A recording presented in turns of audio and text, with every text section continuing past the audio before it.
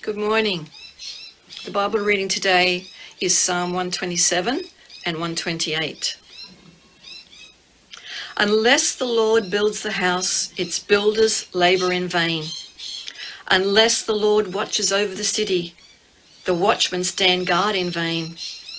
In vain you rise early and stay up late, toiling for food to eat, for he grants sleep to those he loves.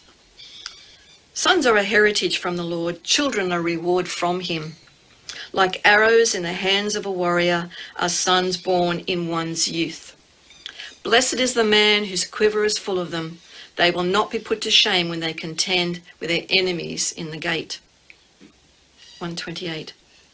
Blessed are all who fear the Lord, who walk in his ways.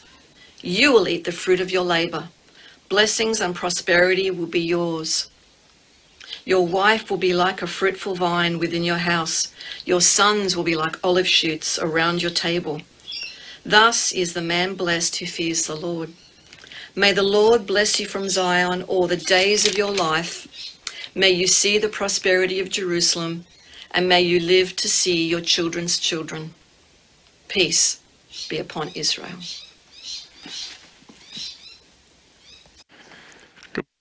WDBC, it's my pleasure to be with you as we take our time through the Psalms of Ascent. Today we're looking at Psalms 127 and 128. Solomon, son of King David, is the believed author of 127. And chapter 128, while not written by Solomon as far as we know, still carries the same themes as 127. And I tell you that just for this morning for the sake of the sermon structure. Because this first song that was written by Solomon, it's not just full of colourful imagery as all good songs are, but because it's Solomon, it's full of daily wisdom, Christian principles for daily living. And therefore it teaches us how to live on earth well as we journey towards the kingdom coming. And as I said, these songs are songs of ascent, meaning that they're sung by people on their journeying up to be in the presence of the Lord. Songs you sing while traveling, kind of like when you're in your car going to work. And Pastor Jonathan has been teaching us that the Christian life, though it be lived here in this world, it's a faith journey of following Jesus until we step into glory with him. And these two threads of Christianity are all throughout Scripture. This idea that we are to live in the world, yet we are not of the world. And that's what Jesus says to his disciples. You are in the world, but you are not of the world. We're here to help it prosper. We are here to live for the glory of God, but we are not to set up permanent home and residency here as people that don't know God. For just like Jesus Christ himself came to bless and he came to prosper humanity when he was here, he also said, I have no place to lay my head. And he rested when his work was done and went back to be with the Lord. And we feel this tension and we feel this strain in all areas of our life. And it's only natural then that the church kind of on a pendulum swings back and forth between trying to walk this faithfully. And one large area of our lives to walk faithfully in is in our happiness and our prosperity. Even to say the word prosperity in church can kind of boil the blood of some because of the way that it's been preached in the scriptures. And being extremely kind of at one end or the other on this tension is wrong. For instance, the church pendulum can swing one way so far, and it has quotes like, have your best life now. Quoting scriptures like Psalms 37 where it says, he will give you the desires of your heart, as if to say he's going to bless you with health, wealth, and family and everything. All your heart's desires, they will be yours if you just put faith in Jesus. And completely reading out of context from verses such as that one, that it says, delight yourself in the Lord and he will give you the desire of your heart. Translation, if your delight is in the Lord, he will give himself to you. And at the extreme other end of the pendulum is this kind of legalistic, stern, bitter Christian who only ever feels a sense of duty to God, and it's without happiness and without joy. And they quote scripture saying, deny yourself, take up your cross and follow me. As if to say that means following Jesus comes with no sense of joy, no sense of happiness in God. That God has no concern about your happiness or your prosperity. Yet Jesus teaches us that as followers of him, remaining obedient to him produces in us joy, a glad spirit. And furthermore, if we seek the kingdom, every need of ours is met in God. And so both ends of the spectrum, they're wrong. In fact, the answer isn't even trying to find the middle ground between them, but reorientating our whole framework of what godly happiness and prosperity looks like. And so I start this morning with my big question. It's not a very complex question, it's quite simple. Does God desire us to be happy and to prosper in this life? Does God desire his people in this life to be happy and to prosper? Because I know that we affirm that on that great day, the Lord's going to wipe away every tear, and there's going to be no more sorrow and no more pain. Only happiness and joy will follow. And that the works of our hand in the new creation, it will only produce good, and it will be a joy to us. But what about now? Does God desire his followers be emotionally happy, that they be full of joy and prospering? I think many of us have distorted views of God in this. We have the idea that following Jesus is to pursue holiness, but not happiness. Holiness and happiness have to be at opposite ends. I remember being at youth group as a kid and having a laugh with one of my friends, and the youth leader turns around, he stares at me, and he says, "Be holy, not happy." Because they're at opposite ends. That somehow pursuing the holiness and the way of God doesn't pursue happiness in me. It's a distortion. And this is a sign actually of our distrust in the goodness of God. And it's the cause of our rebellion towards him, and a lot of the cause of our unhappiness and our miseries. Are all his ways good? Are all his ways blessed?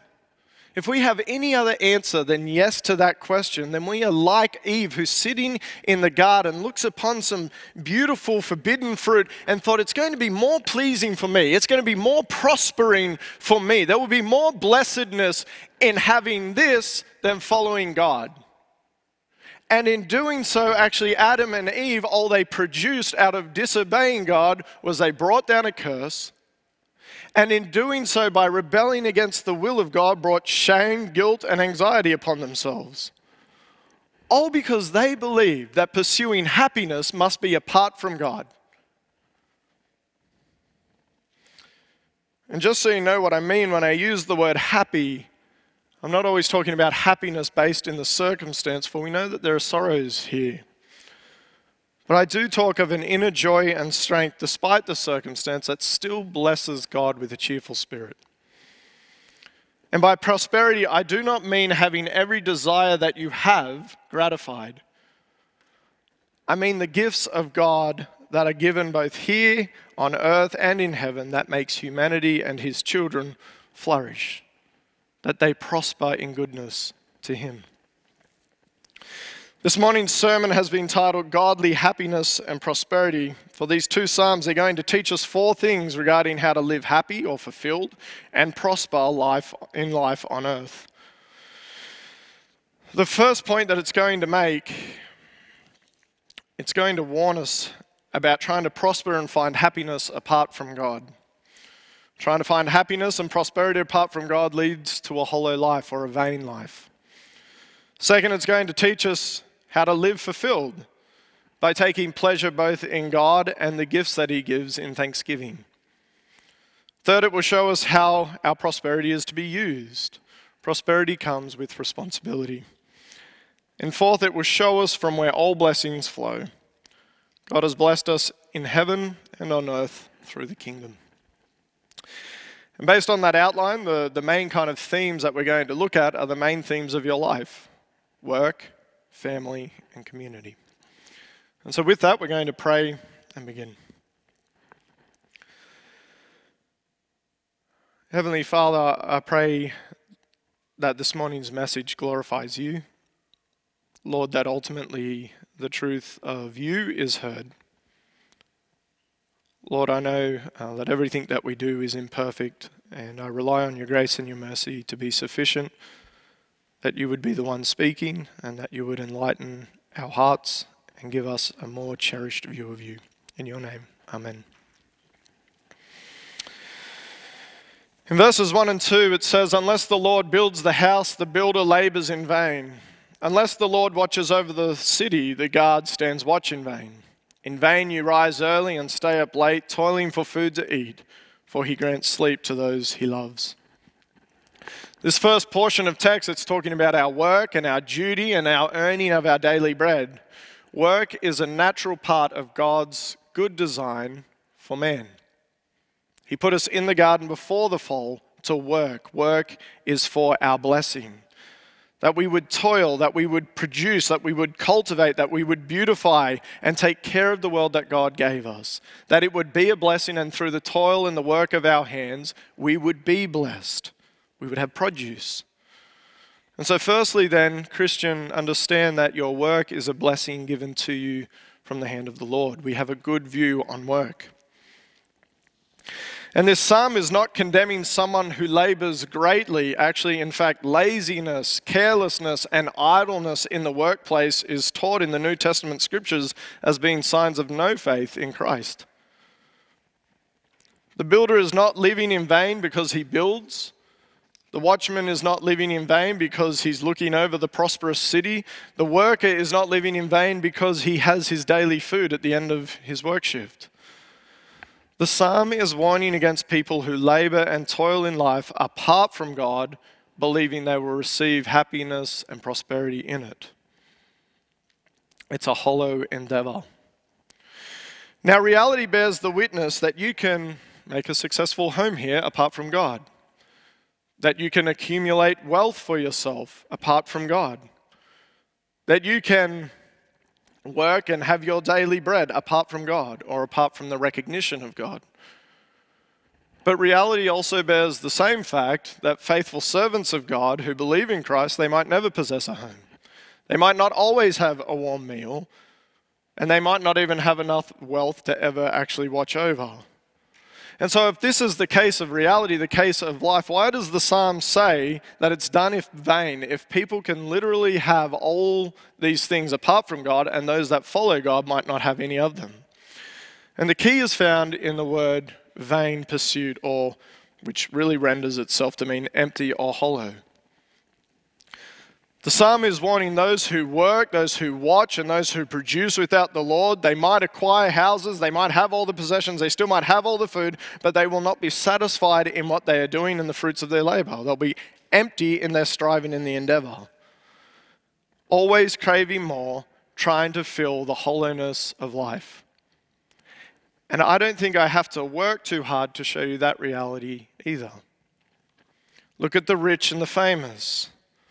The celebrity figures, the politicians, the what have yous, the people that have it all, that prosper, if you will, in the worldly sense in every way, with money, with possessions, with popularity.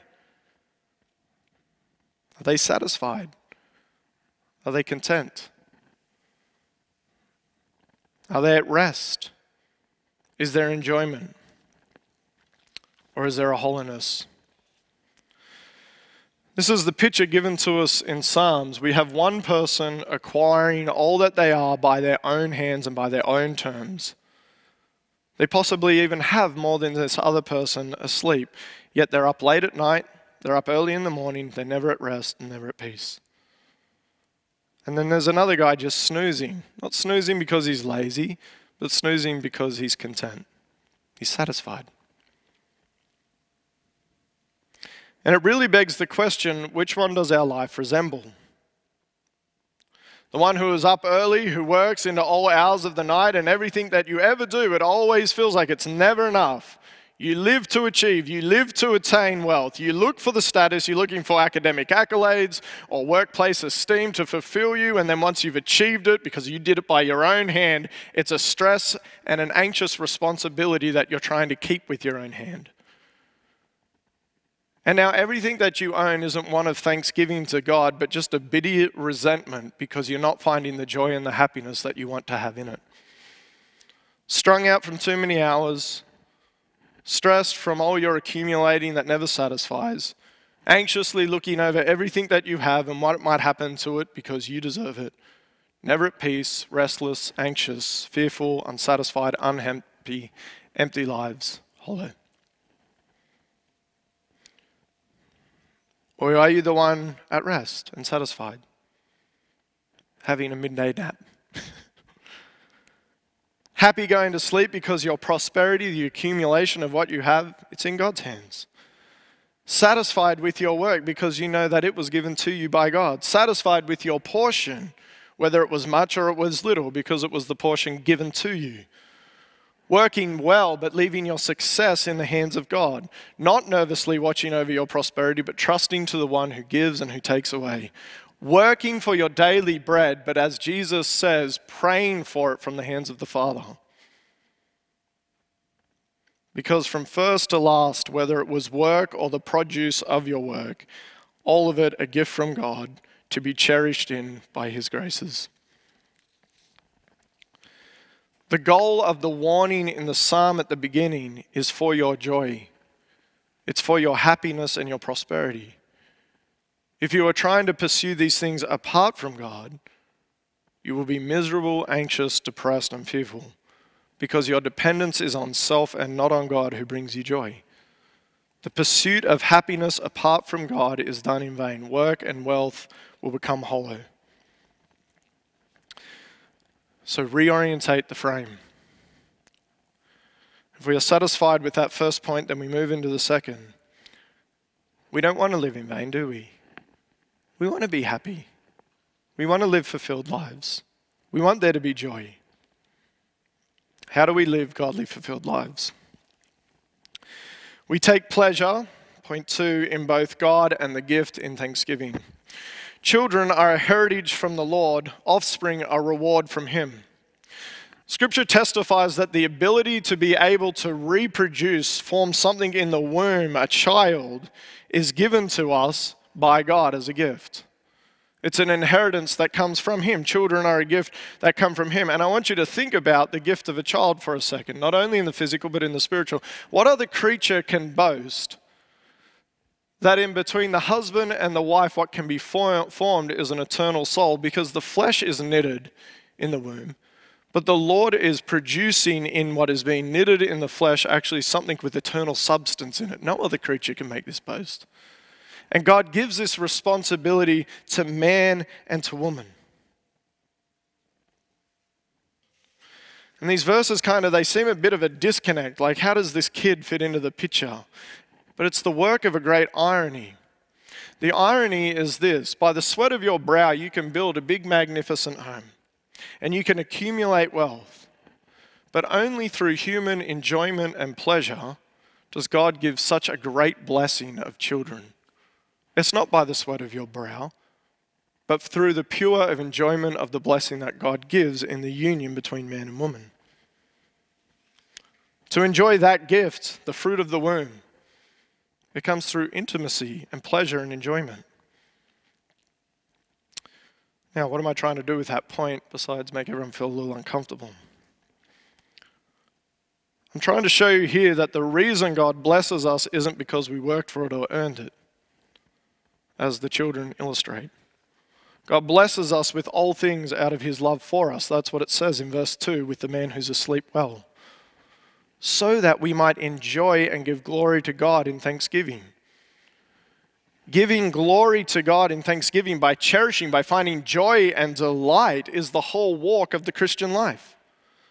That we would cherish God, that we would cherish the gifts that He gives, that we would cherish the new life that was born in us by the gift of the Spirit, that we would live for the praise and the glory of God in joyful and happy thanksgiving. Thank you, Lord.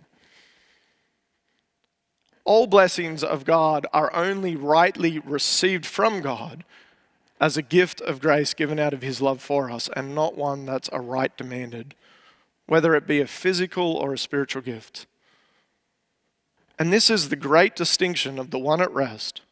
He takes pleasure in both God and the gift in thanksgiving. They're fulfilled. It's not about how much they have. It's about the pleasure that they find in it. Because if you think about the lives that we live here, they're very much like unbelievers, aren't they? We need all the same things in the physical sense. We need a house. We need food. We need relationships. But there's two great distinctions between it: how we receive prosperity and how we use prosperity. A believer receives all things as a gift from God, given undeserving. That is, they are given it by grace, whether physical or spiritual. An unbeliever receives nothing because they believe everything they have attained is being given to them by their own hand. In their physical prosperity, they don't acknowledge God, and spiritually they've received nothing. How they use their prosperity then differs greatly to the one who has received it by the hand of God. The believer has prosperity and gives glory to God and rejoices with a cheerful heart, for they never deserved it. And on the flip, the unbeliever gives glory to himself, and everything they have is not a joy but a right demanded. I worked for it, it's mine, it should bring me joy. The key difference in how a believer uses their prosperity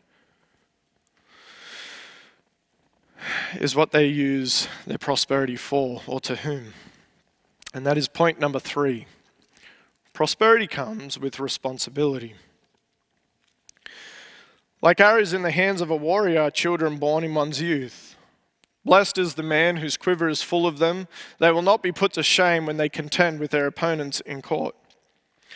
Psalms 127, it now shows that children are not only a blessing in and of themselves that come as a gift from God, but they're a sign of perpetual, continual blessing. Both sons and daughters, they're signs of God that people are going to continuously be blessed through down the generations, that there's hope for Israel among the nations. And then specifically, it points out that sons are a sign of strength of the father, that rearing a boy has a blessedness in it.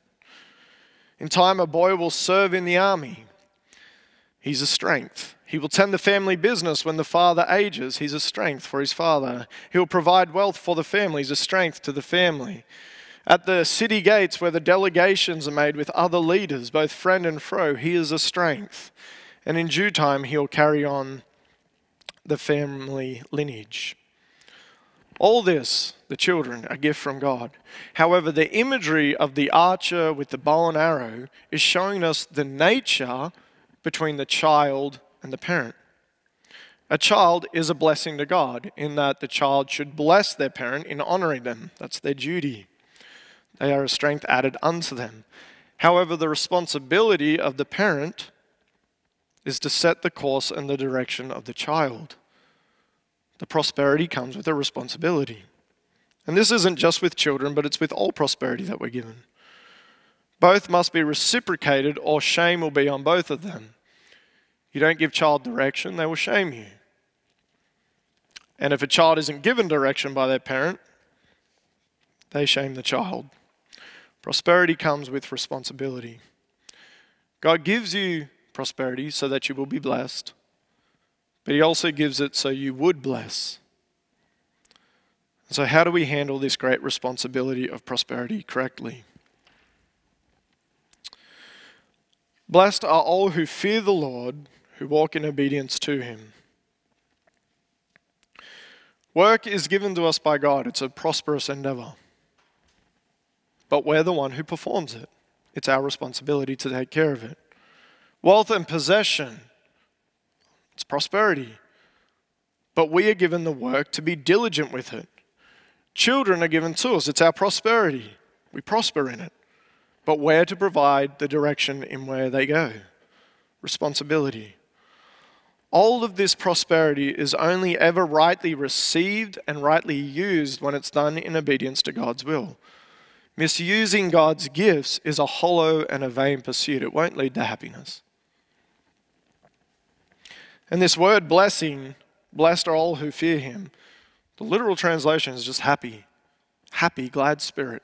Happy is the one who fears the Lord, who walks in obedience to him. That's why many Bible translations just say happy. The promise that is made here in verse 1 of Psalms 128 is that those who fear or revere God and express reverence through obedience, they express reverence through obedience in him. That's what it means to revere God, to be obedient unto him. They'll be happy. they'll experience joy in him and whatever prosperity is given. That is why Jesus says to his disciples, as a father has loved me, so I have loved you. Now remain in my love. If you keep my commands, you remain in my love. Just as I've kept my Father's commands and remain in his love. I told you this so that my joy might be in you and your joy, cheerful heart, might be complete. Jesus isn't saying, obey me and you'll get everything you want. He's saying that if you follow me and you're obedient to the Father as I am obedient to the Father, the joy that is in me doing the Father's will, I will give to you and your joy will be made complete. And that's extremely crucial information for the rest of the breakdown of this psalm, so as to not cause a massive contradiction between Psalms 127 and 128. Because as we just naturally read 128, we would almost instinctively say obedience produces the prosperity of wealth, health, and happiness. Therefore, if you don't have health, wealth, and prosperity and happiness, it's a sign of your disobedience. That's a works-based doctrine that we don't accept.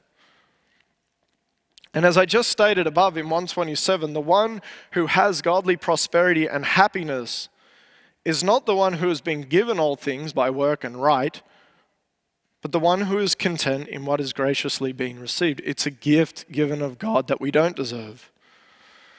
The builder might only build a shack.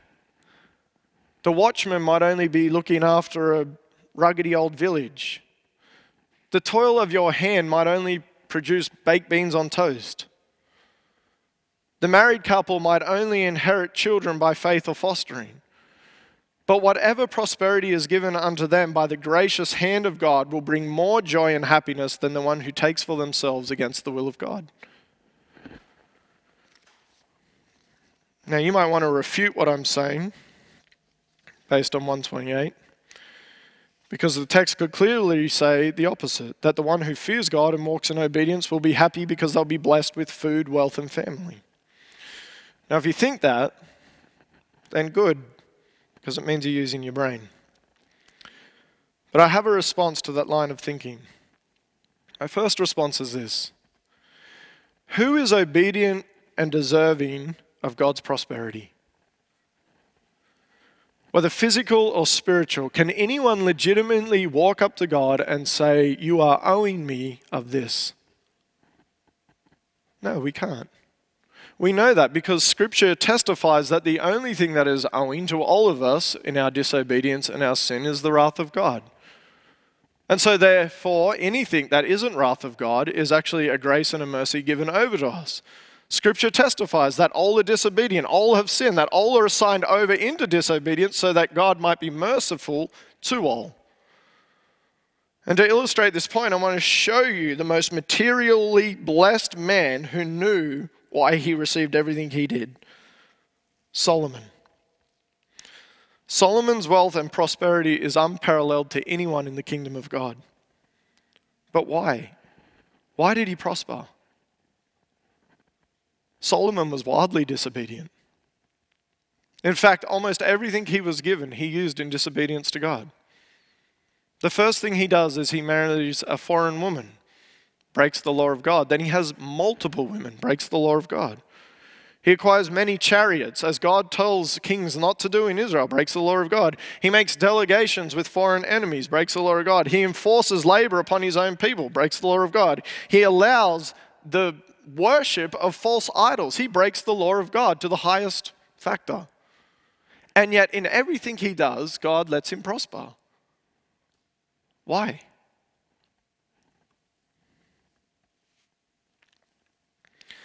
Solomon's prosperity was not on account of obedience.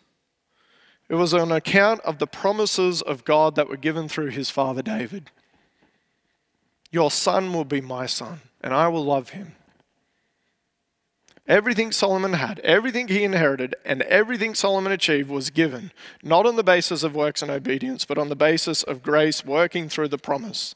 And likewise, brothers and sisters, let me tell you, everything you have, whether it be physical or spiritual, it was never given out of your obedience. It was given purely out of the love of God that is given to you through Jesus Christ and his promises. All of it a gracious gift. All of it our inheritance based on our sonship and our daughtership established by faith in Christ.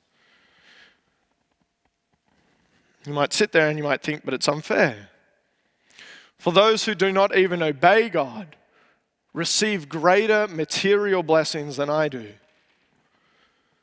And therefore more love is shown to them who are disobedient than to me who is obedient. That's even the point. And if you think that, that's okay. The psalmist thought that a lot. God, why do you let evil, wicked people prosper? Why do they get away with everything? Jesus tells us that God is so gracious that he lets it rain on the righteous and the unrighteous alike. In other words, he shows grace here on earth both to those who belong to him and those who rebel against him. And in theological circles, this is just known as common grace.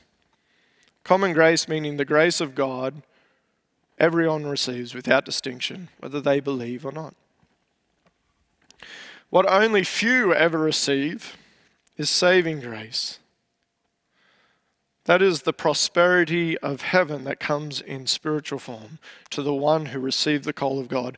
Only Christians can boast in this. The spiritual blessing that comes from heaven is theirs, not on merit or work, but purely to take pleasure in God. This is your great wealth. This is your great portion, God. This is our great prosperity, Jesus, and it is ours to cherish and to find all pleasure and enjoyment in for thanksgiving and glory to him. And to circle back to the verse then, this is why the obedient are so happy. God is their portion, and obedience is their life lived in joy to God's provision of himself to them. It's beautiful. In the words of John Piper, God is most glorified in us when we are most satisfied in him. Why? Because our happiness brings about obedience in our cherishing of God. But what then do we make of the illustrative prosperity that we have in Psalms 128? You shall eat the fruit of your labor. Blessing and prosperity will be yours. Your wife will be a fruitful vine within your house. Your children will be like olive shoots around your table. Yes, this will be the blessing for the man who fears the Lord. This picture, it's a holistic picture of the covenant blessing one receives under the law. You go to Deuteronomy 28 and you read through it. But it's just condensed into this song. The way in which God brings prosperity is he gives people work. He lets their work produce fruit, or the toil of their labor produces. He gives children and he produces in the children productivity that honors the parent. And they sit around this table at home and it's joyful and it's wonderful and it's happy. That's the beautiful Walt Disney picture that's presented. Then it ends to say that these are what God gives as prosperity. Work. He gives work to you to prosper. Food to prosper. Life and peace in the family. And I think the overwhelming thing that sticks out here about godly prosperity is this. It's the simplicity of life. It isn't dealing with selfish excess. That's what we think when we hear prosperity. It isn't saying you'll be rich. It isn't saying that you're going to have everything or that you're going to be popular or life will become easy so you just get to coast or be lazy. None of that. That's not actually human prospering. That's human gluttony. Just to keep on desiring everything more and more and more. It's simply you will have what you need. There will be peace and joy and productivity in your family and your home. And as you walk obediently, finding your happiness in him, every gift that he chooses to give you will be rightly received and delighted in because it's a grace. And for the last section of the text, I want to draw out two things. Where the prosperity is coming from, and second, to whom prosperity is given. May the Lord bless you from Zion. May you see the prosperity of Jerusalem all the days of your life. May you live to see your children's children. Peace be on Israel. The end of the song is a pronouncement of blessing upon the people, informing the worshipper that prosperity flows from Zion. It flows from the city of God. Why? Because God is there. It's flowing from him to you. And as you're traveling and as you're making your ascent into the presence of God, blessing is coming. And what I'm highlighting here for you, hopefully, is godly prosperity is only received from the kingdom of God. I don't want to cheapen the text here on hard issues. Many people are faithful to the Lord and they do not have the means to work, whether that be due to a mental illness or a physical condition, age, so on, which means they can't enjoy the fruits of their labor. They're incapacitated. So work and fruit of the labor are not things that are found enjoyment in. Furthermore, many Christians do not find enjoyment in their work through different reasons, even though they have integrity in their work, such as workplace environment, work colleagues, employer issues, and so on. Furthermore, not all Christians will experience joy of companionship and intimacy. Not all faithful couples will experience the gift of children, and some will only ever feel grief from it. Some faithful parents will never experience a child growing up right in the direction that they gave, but they will love their child, but they might mourn the decisions that they're making. And this is the reality of a Christian in a broken world, where we feel brokenness of sin in the body, that work doesn't produce the way that it should. We feel the brokenness of work, that doesn't feel the way that it should, where relationships that should be a source of enjoyment can be a great source of pain. And sometimes it's not a lack of our disobedience. We just made our way through Luke, Zachariah, and Elizabeth can't fall pregnant, and they are known for being obedient people to God. And their greatest source of pain, they can't produce a child. And so if you feel the grief and lament of this in your life, then I say to you, cast your eyes to Zion, where all blessings flow. And I mean, more pointedly, come and receive the blessings both physically and spiritually at the kingdom of God that was put here on earth, the church. The church should be abundantly prospering one another. Those who are poor or in need amongst our church, who have no work, whose toil does not produce enough that it profits them, seek financial provision and blessing in God's kingdom, the church. Look to Zion. We are to provide God's prosperity to one another who are lacking. That's our duty of love. The kingdom of God on earth is put here to help people prosper. Those who suffer from loneliness, look to Zion, look to the church, just as Jesus drew in Mary Magdalene or Matthew, the lonely tax collector. He not only drew them to himself, but he drew them to one another to find beautiful relationship. The church brings prosperity that people might prosper not in loneliness and isolation, but with enjoyment of community. The kingdom on earth was put here so that we might prosper in relationships. Those who cannot have children, look for God's blessing from Zion. By faith, many people have become mothers and fathers. By faith, some have been given the right of fatherhood through adoption of an orphan child. By faith, women have become mothers through raising children at the church. By faith, some have become parents of the unloved in their neighborhood.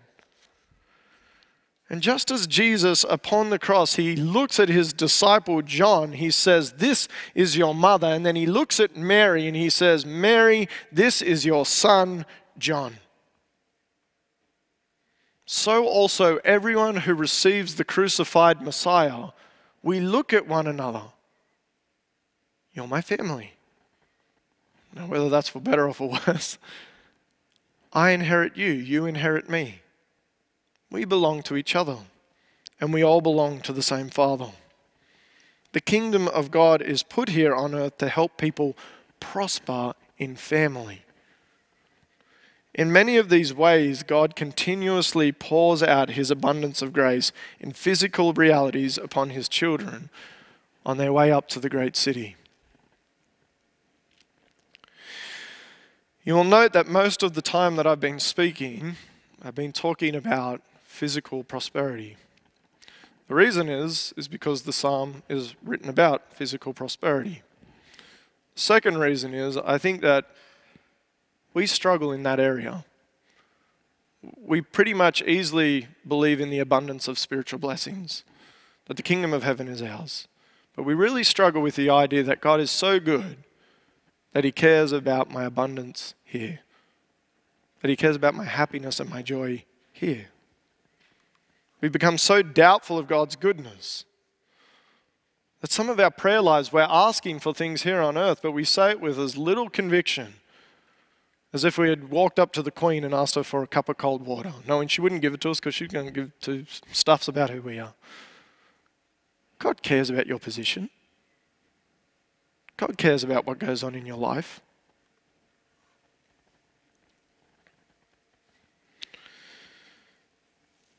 And when we feel like he doesn't, and when we feel like everything that we have didn't come from God's hand, but it came from mine, of course there's going to be grumbling and complaining in God's family. Because we've failed to acknowledge that it's all from him for our enjoyment, to give thanksgiving back to him. We live like pagans, demanding that things be owed to us, finding joy in nothing, because it was all done at the sweat of our own brow. And I ask you to reconsider, if this is your line of thinking, God only came to bless me spiritually. He did come to bless you spiritually, but he also came for much more than that. Even the ears that you have to hear right now me speak is a point of thanksgiving to God, that I can hear the word. But I do not want to leave here just talking on physical blessings. I want to transition into heavenly things. The psalmist pronounces the blessing upon the people that by the Lord's provision they might see the prosperity of Jerusalem, that they might be safe on their way up, that they might come into the holy city and enjoy and relish and take comfort in the abundance of provision when they get in there.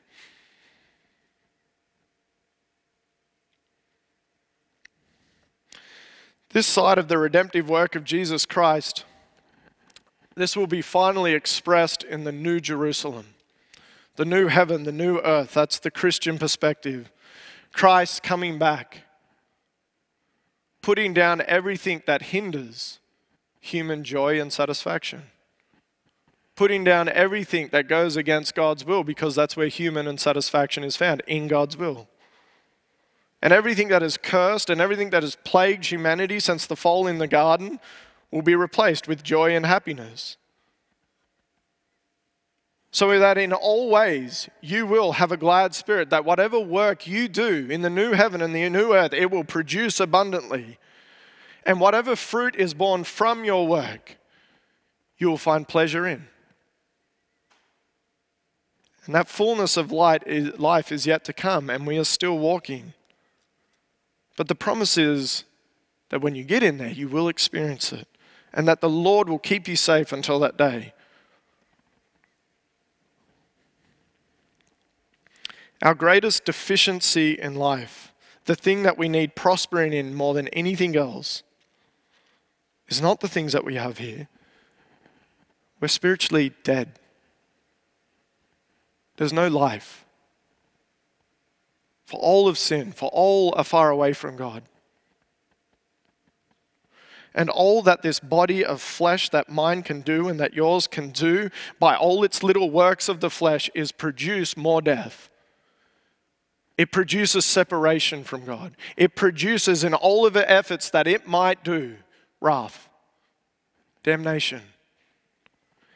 Your greatest prosperity given to you by God is not the things of the world, though we cherish them and we thank the Lord for them, but they are passing away. It is the eternal presence of your God given to you through Christ, the Holy Spirit that dwells in you. It was God's good pleasure. He found enjoyment and satisfaction in giving you new life. And this inheritance, the Holy Spirit, which is ours in Jesus Christ, it is a seal, it is a sign, it is a promise upon us that joy and prosperity is ours when we step into glory. And so whilst you might have all things on this side, if you do not have God, you have nothing at all and you've lived your life hollow. Vain pursuit. The fulfilled life of a Christian, it cherishes the greatest godly prosperity given, himself, the Father, the Son, the Holy Spirit, all given to us. And by faith we inherit all of him through Christ.